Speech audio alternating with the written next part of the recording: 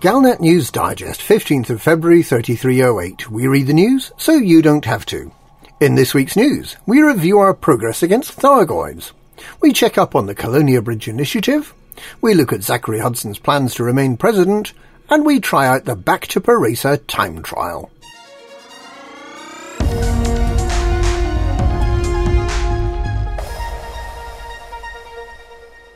After last week's Thargoid incursion into 3 systems on the edge of the bubble, anti-Xeno fighters have made good progress in driving back the octagonal horrors.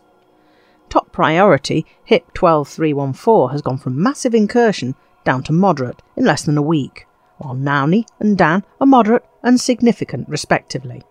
There are currently no Thargoid incursions in the Pleiades, and of the 7 systems suffering Thargoid incursions in the Coalsack and Witchhead nebulas, only Wellington, Shen and Lembus in the Witchhead Nebula have significant Thargoid presence. There are no massive incursions. These successes are a clear sign that the traditional ways of fighting off Thargoid attacks remain effective, despite the increased pressure applied by the Thargoids. Perhaps we don't need Salvation's superweapon after all. Of course, the Thargoid attacks have a long-term impact on starports in the affected systems, with repairs often taking weeks.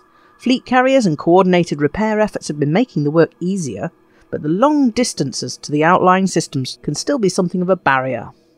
In addition to the 2 starports currently being evacuated, Beaufoy Vision in Nauni and Gunport in Dan, and following the repair of Betancourt Base on the 7th of February, there are 7 starports still needing repair.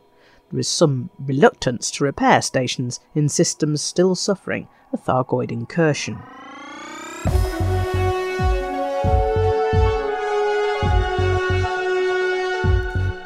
The rewards being offered in the latest Colonia Bridge initiative are perhaps a little on the low side.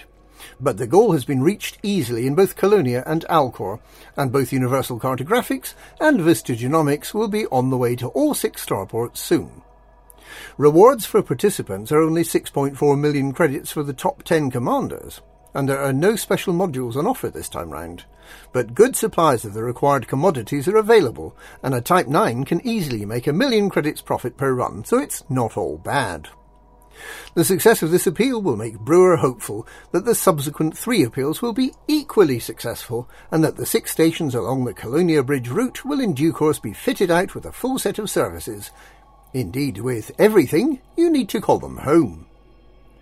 The appeal will remain open until early on Thursday, even though it's already reached its goal, to allow the top participants to battle it out for a place on the Scroll of Honour on a number of tourist beacons along the route.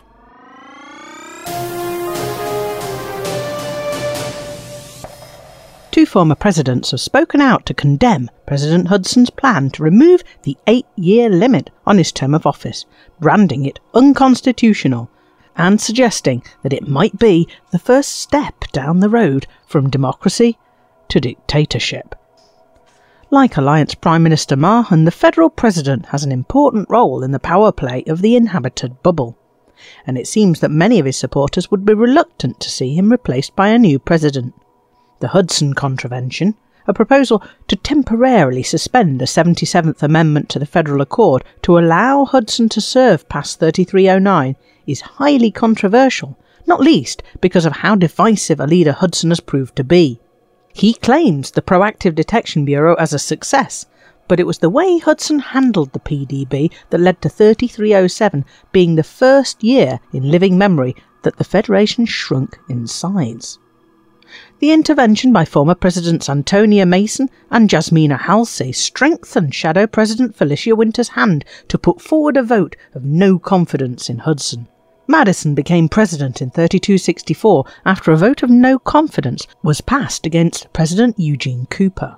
With President Hudson's historically poor poll ratings and his divisive proposal to set aside the Constitution, Winters may have a good opportunity to repeat Madison's success.